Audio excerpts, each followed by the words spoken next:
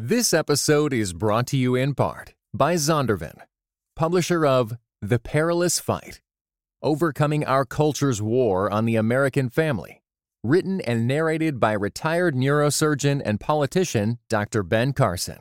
Available now everywhere you get audiobooks. Imagine you're pregnant and your doctor offers you a DNA edit so your baby can avoid a terminal illness. Do you do it? That decision is coming sooner than you think. This is Device and Virtue.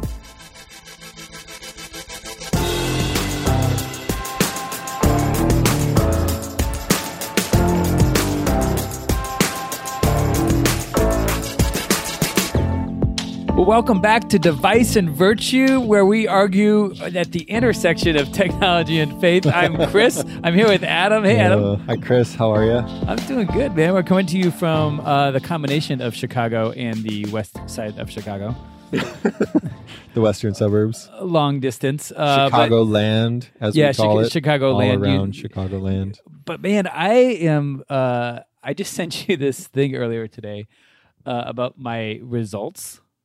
Your results? Yeah, my results. What? You got this, I didn't right? see these. What results? I got my DNA results back. Your DNA? Oh, like 23andMe? Like 23, exactly 23. Oh, yeah? My family, I don't know, last year, I feel like people are doing this. This is like Ancestry on steroids, right? Yeah, and there's like all these companies that do it, Ancestry.com or that kind of stuff. But my family decided to do like 23andMe. I think actually like last Christmas or something. And I got the kit. The kit comes like in a cardboard little box. It's like 2 inches by 2 inches. It's all fancy. It looks like an Apple, like you're opening an iPhone or something. It's like, yeah. But all it really has in the kit is a plastic like tube, like a I don't know, like a swab, like a test something? tube. Yeah. No, it's a test tube. Oh, tube. And it has milliliter marks on the side, and it gives you unfold the instructions, and it says, okay, you just got to spit in this. Like a lot. Well, yeah, I thought, okay, well, that's not hard, but they're like, actually, you have to fill it up to like 4 millimeters of spit. So did you chew a bunch of gum or something? Yeah, I did. I sat there and sort of like. Sort of like, and you spit in it, and then you got spit in it, and again, it's really gross, actually. That you is just really spit gross. it to create like 3 millimeters of saliva, and then you put in this little chemical, and they give you a little chemical to shake into it. I guess it like stabilizes the compound, and cap it off, put it and mail it away, and 3 weeks later, I got my DNA results back. Really? 3 weeks? That's not bad. I think, yeah, it was fast. And now your entire DNA sequence is mapped and in the cloud. I am looking at a website right now that has like this graphic of all my DNA little lines, like line, I don't even get them all. Combo 1, combo 2, combo 3, combo 4 through like, and it has, How do you feel? They're all brightly colored. How do you feel being reduced to a set of colors and numbers? I feel like really good about it. Yeah. I've got. This is Chris in living color. I thought I had like old Chicago Polish in my blood, and I got that. But I found out that I got a bunch of Irish, Does it too. say old Chicago Polish in there? It doesn't say that part. It says Polish, but old Chicago. I got some I got some bunch of German, a bunch of Eastern European mutt. I've got 0.3% Ashkenazi Jewish. Where is that? Like it's an old strand of Judaism that were sort of, their own thing. I don't want to say the thing. I think they like only married within each other. So I think it's a very detectable strand. Well, oh really? That's really interesting. Well, they clearly failed if you have them in your ancestry. Yeah, I know. Somehow I got a little bit of it, and then I've got did you see all these traits I sent you? No, they can detect. Like by zooming in on one of the, I don't know, gene numbers or things, they can detect all these things about you. Oh yeah. Wait, what's cilantro taste aversion? I am supposed to have slightly higher odds of having cilantro taste aversion. Does that mean that like you have very refined taste buds? It means that, don't you, like some people, my dad has this, and that's why I have it. Like cilantro tastes like soap. What? Yeah. What? Like you've never heard this? No, it's a thing. You should look it up. It's a genetic thing, and I apparently have a chance of having that according to this DNA test, but I actually don't have it. I mean, how terrible does he like Chipotle? No, he hates cilantro. He's always I hated bet cilantro. he hates Chipotle. Like cilantro lime rice? Oh yeah, because it's in the rice. That's so sad. So I That's have all like these. a travesty. I think I like Chipotle. I mean, I think it's crazy, dude. This So stuff you predicts didn't all these. inherit it. I didn't inherit it, but a lot of these other ones, like are sort of really true about me. Like eye color, it says I'm likely to have blue or green eyes based on and I've got blue eyes based on my, it says like hair texture. It's supposed to have sort of like thin hair, which is totally true. Wait, it's supposed to have fear of heights is a genetic disposition? I don't know. What is it? What does it even say for me on that? It says less likely than average to be afraid of heights. That's totally true. I'm not kidding. You're not afraid of heights? Very rarely. I find like when I'm in, I don't know how you're supposed to measure that, but when I find I'm in groups, I'm more daring than other people usually when it comes to like, I don't know. Wait, so, okay, so there's another one. Asparagus odor detection. Likely can smell is all it says. Yeah, you can smell I'm asparagus. Good at it. And my ability to match a musical pitch. I'm very likely to be able to match a musical pitch. And you know what? I can. So are they just using like cilantro and asparagus as like ways into talking about your olfactory sense and your taste buds? Or is it like specifically about asparagus? If you click on each one of these, it goes down to like scientific articles, and each one had like talks about a scientific article about which number gene it is that relates to that thing, which is crazy. It's like this whole genome mapping thing. So, I mean, I thought I'd brought this up because you sent me like the important article for today. And I thought this sort of related, right? It totally does. It totally relates. Okay, so I think it all starts, there's this Catholic professor at Stanford, and he's a world expert on bioethics. He was like on the U.S. President's Council for Bioethics back in the day. His name's William Hurlbut. And he's doing this seminar like 2 years ago in January 2017 with this woman named Jennifer Doudna, who became really famous as a scientist because she's the founder of CRISPR. You know what I'm talking about? Right, CRISPR. Well, of course. It's like this genetic DNA. CRISPR without the E. Right. Yeah. It's like this genetic DNA editing breakthrough technology thing, right? Yeah. Do you even know what CRISPR stands for? I looked it up. Do you want to know? Yeah, you should tell me. This is what the internet says. Clustered, regularly interspaced, short palindromic repeats. That's amazing. I think my favorite letter in there is P for palindromic. Because palindromes are like words like kayak that spell the same thing backwards and forwards. That's amazing. And like I don't know what that... It's basically a kayak that runs along the DNA, and it turns certain DNA on and off, right?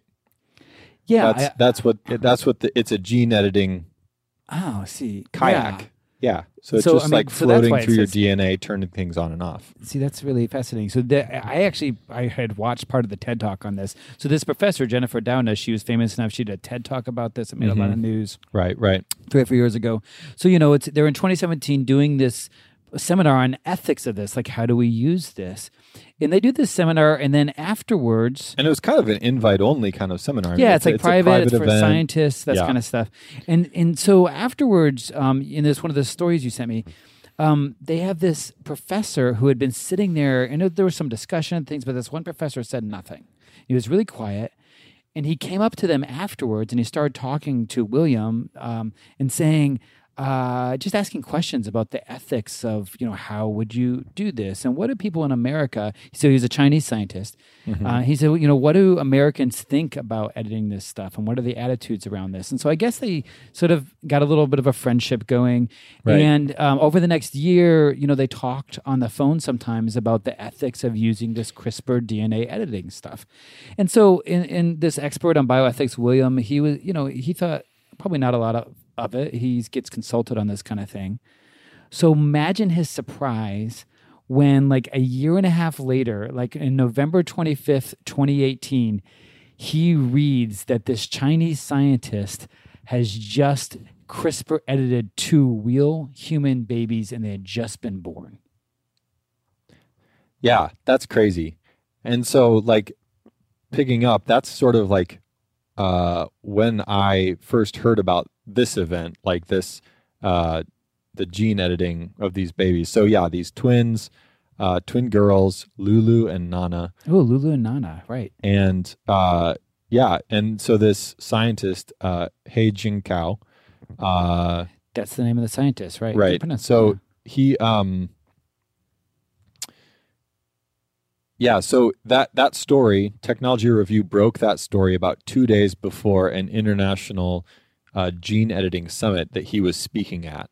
That's the MIT Technology Review, guys. Adam just reads that. He's I follow. He's pretty cool. He's pretty cool guy. I follow it religiously because it is. So do I. It is one of the best magazines for technology. It absolutely is. We're giving away our secrets, man, on how we find this stuff. Yeah. And but they broke this story. They were the ones that were like they broke the story. Yeah. Right. And so 2 days later, there's this summit, and Jinkao speaks at the summit. He also that day of the event releases a YouTube video, sort of outlining this whole event. And the YouTube video is still there, but he sort of unpacks what he did in editing the genes of these babies. Now, we've heard a lot about gene editing over the past 10, 15, 20 years, even... There was like a Dolly the sheep, 15 or 20 years ago, a clone. During the Clinton administration, there was, a lot about mapping the human genome. Yeah, Francis Collins, that was the famous scientist that oversaw that. Right. And so... And he's a Christian guy. We've been talking about this for 30 years now, and if not longer. But so what's different about this then? So, yeah... There is a distinction here that needs to be made. There are two kinds of sort of gene editing that we've been that have been talked about in the past 30 years. The first is sort of adult stem cell genetic editing. Okay. And I don't know, is there like the kind of editing that only affects the person that you do it on, right? Right. So like you're taking their own DNA, editing it in some way, and inserting it back into their bodies to do work. It's somatic cell therapy. Okay. Which I know that. I knew there not was because a term. I'm an expert on this, but because we've been reading articles about it for the last day. Right. Okay. So that's the one kind. Yeah. And then the other kind is what Jinkao did. And it's called germline modification. So essentially what happened was, and he explains this in the YouTube video, is that when the embryo was created, they immediately went in to the embryo and inserted the CRISPR protein. So this kayak is swimming along in the genetic material, and they had programmed it to turn off a very specific gene. It's called CCR5 delta 32. Nice. Okay. And it was supposed to stop the CCR5 thing if it stops HIV. Yeah. So essentially, it creates a resistance. I wouldn't. It doesn't stop HIV, but HIV basically typically enters through CCR5. And affects, and that's how it infects, victims, recipients, whatever. Oh wow, right. So I watched him do this YouTube video. He's like sitting in a lab, and he's explaining, and he knows people are going to be uncomfortable with this. And there was this huge scientific outroar around the whole world, going, "This wasn't ethical, right?" Because we hadn't done this, like this germline modification, like the kind of DNA, the edit that passes down to other people. Yeah. But like I saw him sitting there and he's like, hey, this is the right thing to do because it's not like I'm like creating, a designer baby. It's like I'm just protecting these two babies from getting HIV in the future. Right. So their father is HIV positive.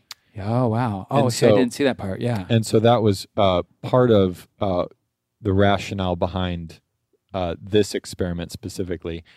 And so, they went in, they did this editing, and then that embryo went into the mom, and 9 months later they have twins.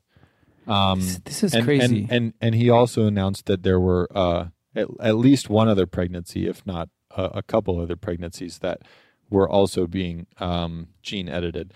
Yeah. So like, I don't know. I run in these circles. So like, I've been seeing a lot about this in my Twitter feed. I don't know if it has been more broadly reported than that. But it has been a huge deal in the scientific community, in the bioethics community, in the gene editing community, because they think that Jianqao really sidestepped a lot of ethics and scientific protocol, and there should have been a lot of intermediate steps between where we are today and where he has taken us in editing babies. Yeah, and they say, this is such a huge ethical deal for science, because if you're going to edit a gene that gets passed down, you're starting to edit not just one person, but the human race. Right. And of course, everybody's understandably sort of thinking about that. I think but if we're not all just watching science articles online, right? Like it feels like I am. So the question that you opened with right at the very beginning is totally the question, right? Like it's this crazy. At first, I was like, no way, this should not be allowed. This guy should not be editing this DNA.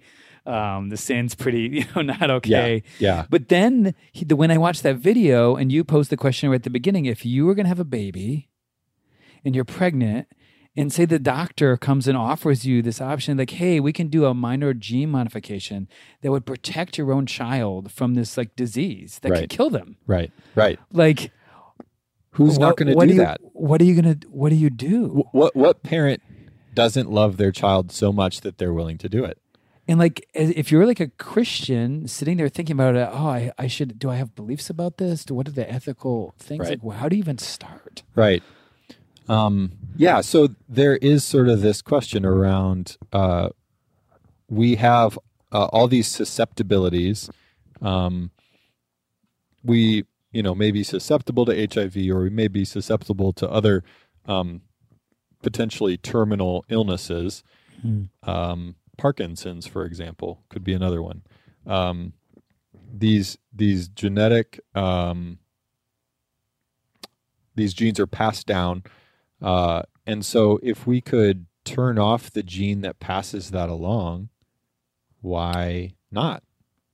Yeah, it's really difficult. And there was a poll in China, which, is probably not, like a strong Christian poll. Of course, there's a lot of Christians in China, but it said that 73% of all the Chinese surveyed in China would support, just in theory, this was before it happened, would support a gene edit to prevent HIV.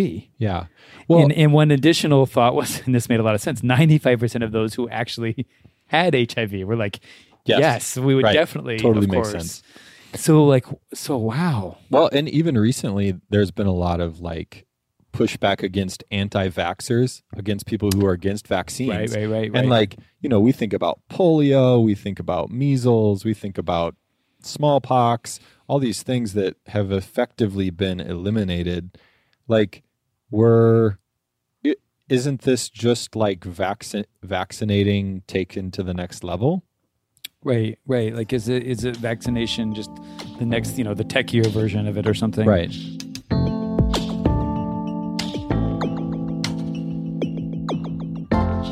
So you were telling me, this gets into lots of questions, and you were mentioning that how a lot of scientists, they were against this, but mainly because the process was violated. He didn't do the right ethics things.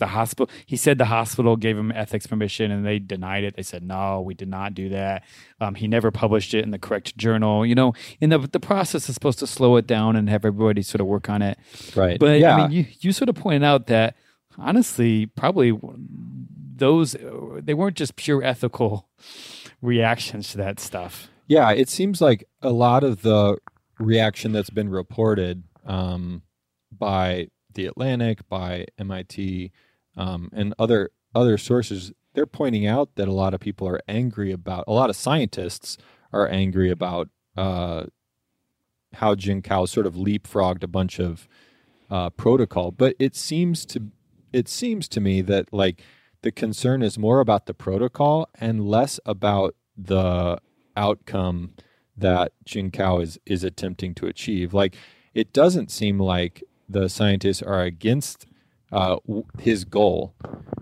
They just don't necessarily like the method that he chose. And so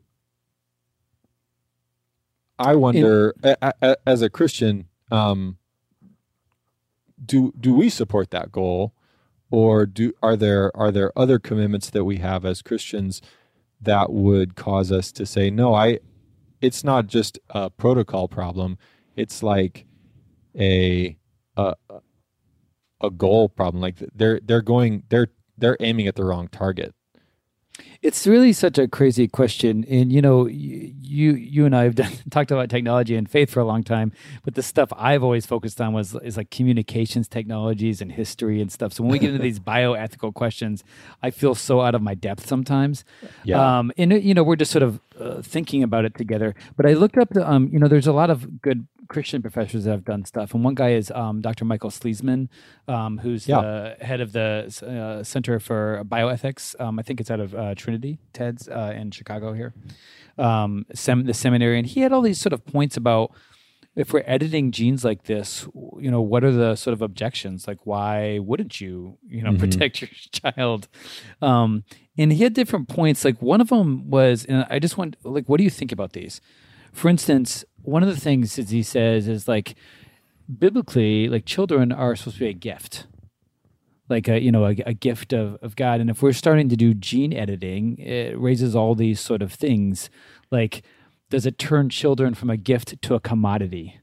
Are we looking the proverbial gift horse in the mouth and fixing its teeth before we take it? Yeah, and I mean, this could be like a little bit like, oh, I'm on Amazon.com and I can choose, one of the 3 colors, and it's just I sort of shop for this kind of thing, and so like I could start turning the baby into that, and like we were just talking about the disease thing, so that feels sort of obvious. But another question that comes up sort of fast when you get into this is like, what if you could do something a little bit more benign, like I don't know, edit your baby's eye color? Yeah. So. That's a good point. We're talking about making up for deficiencies, but then there are these questions of sort of like tailoring the child.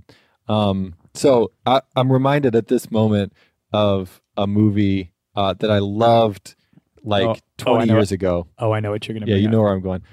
A movie called Gattaca. Gattaca, and yes. I love it for so many reasons. What year was that, man? That was so like that thing was amazing. Yeah, 97, super 90s. 98, something like that.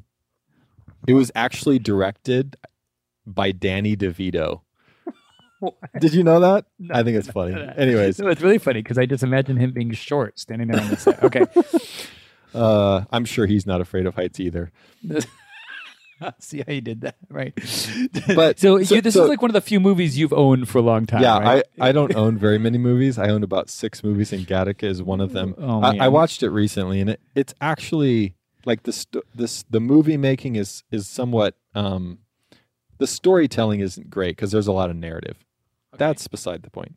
But at the very beginning of the movie, we'll be doing our Oscars podcast next. Yeah. At the beginning of the movie, the doctor says to the parents, it's not like he'll just be getting the very best of you. It's not like it's not you.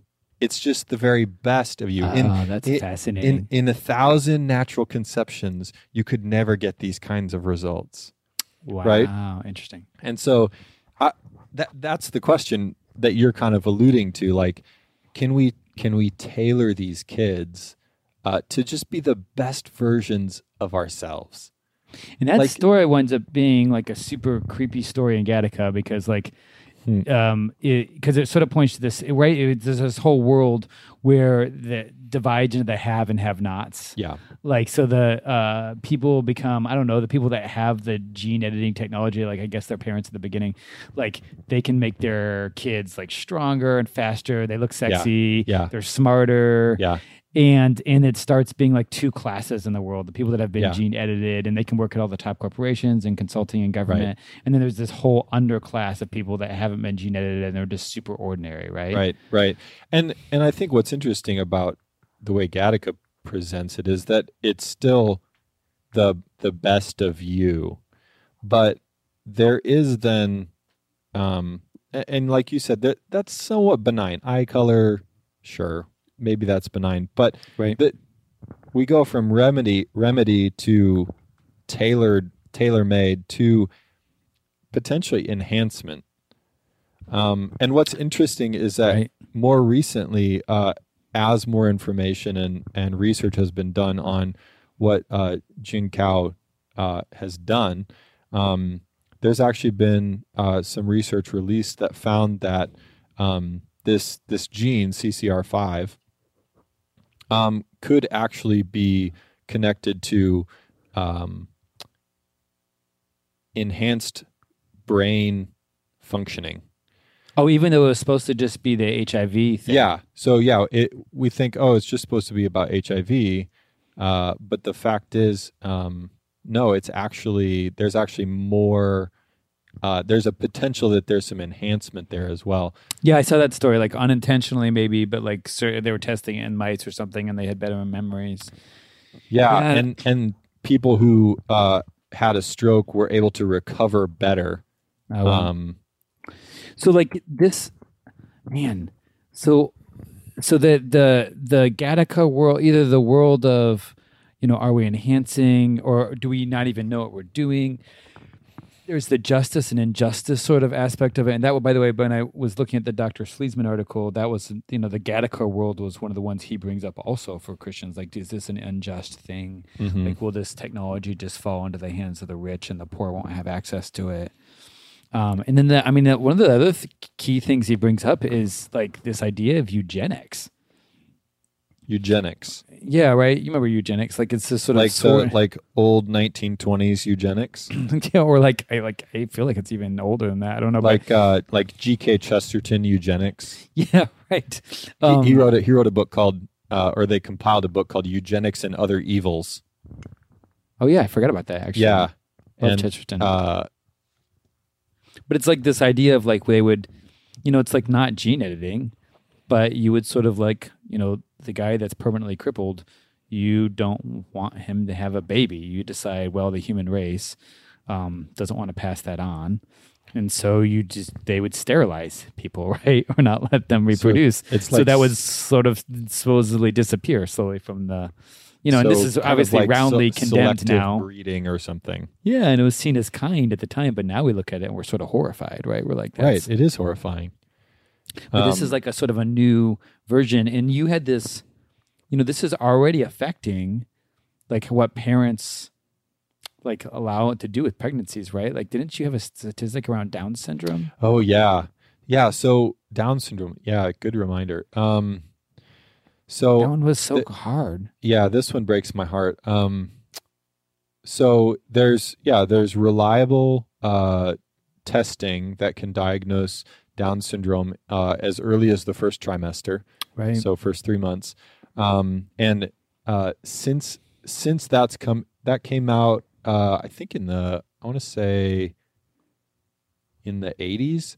Don't quote me on that. But since then, one study found that 60 to 70% of women who receive a prenatal diagnosis of Down syndrome in the U.S., Okay. 60 to 70% opt for abortion. Wow. So there's already this selective genetic editing that's going on. It's not gene editing like CRISPR, but it's a societal decision that's happening that's And I actually think- removing groups of people from the population. Yeah, right. And I think you and I automatically see that as like, oh, that's really horrible. I think, but I could understand why some people would also see that as really complicated. Like, well, wait, like, isn't, someone having a Down syndrome baby like really tough on a mom or a family? But I mean, And the that's answer where is I think yes. Yeah, the answer is yes, but I think that's where the Christian view has to weigh in like really hard and like difficult and say like, wait, like God loves and cherishes every kind of human, you know? Yeah. So, and is doing, there are definitions of what a whole or perfect human is, aren't necessarily God's definitions of that. Well, and I think the idea then that we it makes family life or parenting more difficult to have a child with disabilities. That's absolutely true, but it also fails to live into a belief that our lives are for more than our own ease. They're for right, and that the kingdom of God is calling us to a wider vision than just our own 70 years on life, 70 years of our lives, but it's also calling us to think, both in breadth of life, serving other people, but also in length of life, that it goes into eternity. And I just have to share this story. There's a boy with Down syndrome in my church. He's probably I want to say he's probably 13 or 14. Okay. And he when he's at church, you know it. And his parents let him worship and shout and jump. I mean, he loves the drums, and he just jumps up and down with the drums all the time. Wow. And I have to say that, like, every Sunday, this is true, every Sunday when I see him, like, my heart is opened to worship in a way that wouldn't be possible without him. And I'm just so moved by him, and just the whole open-heartedness that he has, and that our church has, and that his parents have, to let him worship in the way that he worships, because it ministers to me on a regular basis. And I think we need to look at these potential deficiencies as not only ways that we serve them, but how do they serve us? How do they open our own hearts to recognize our own failures, our own inability to love each other or love God? That's just when I think of some of this stuff, that he comes to mind. Yeah, that's really beautiful and really powerful.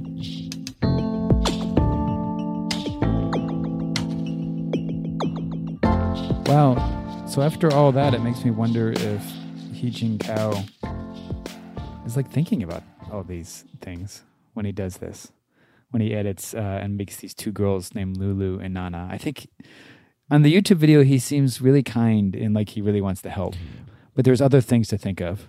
I agree. I think he does. There are clearly compassionate motives that are driving his view and what he's trying to do.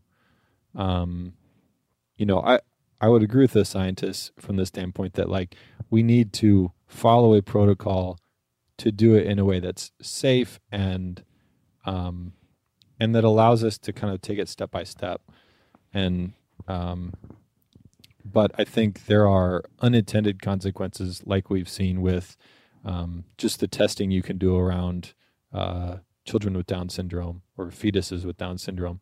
Right. That there are just unintended consequences that society, that when they take those tools that we give them, they're gonna do things that we didn't necessarily, that these scientists with these good intentions, like Jin Kao has, they're going to take them and abuse them in different ways.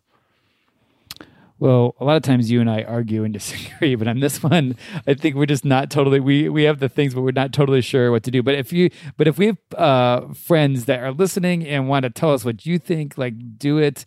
you should tweet at us because this stuff is hard. At Device Virtue. At Device Virtue, exactly, on Twitter. Yeah. Or find us anywhere else. But, before we leave, Adam, I think we have to do... Vice or Virtue.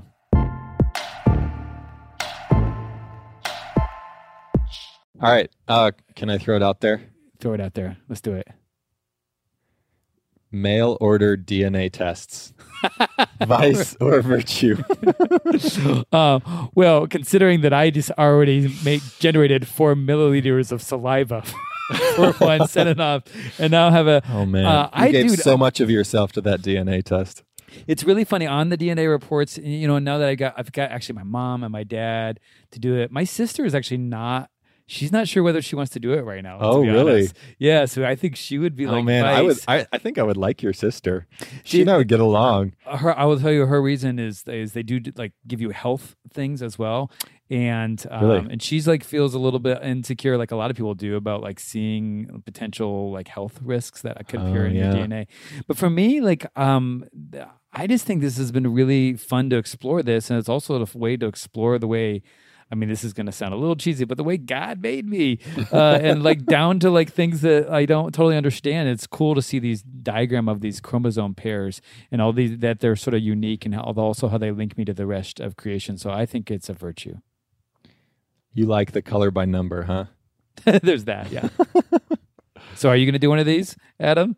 I have next to no desire to do one of these. I'm sure I would find it interesting, and I'm sure I would totally geek out if I got all this data about myself. But I really hate dry mouth. And that's gonna be it. And yeah, so it's definitely a vice. I mean, that's too high of a cost for me. Yeah. Well, I'll be working on convincing Adam that he actually should do the DNA test so we can find out where he's really from. Yeah. But who you really related to. But before that happens, it's been fun talking with you, man, exploring this really difficult topic. So good to have a conversation. Absolutely. Until next time. We'll see you next time. Hey, let's keep the conversation going. I think it's an argument. Okay. Tweet to us at Device Virtue. And for links and show notes, check us out at deviceandvirtue.com. And do leave us some love by rating us on iTunes. Yeah, please do.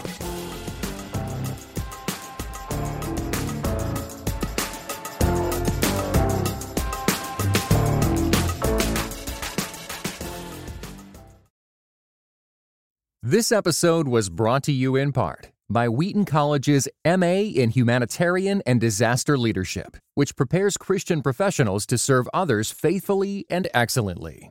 Called to help people facing disasters, human trafficking, poverty, or displacement as refugees?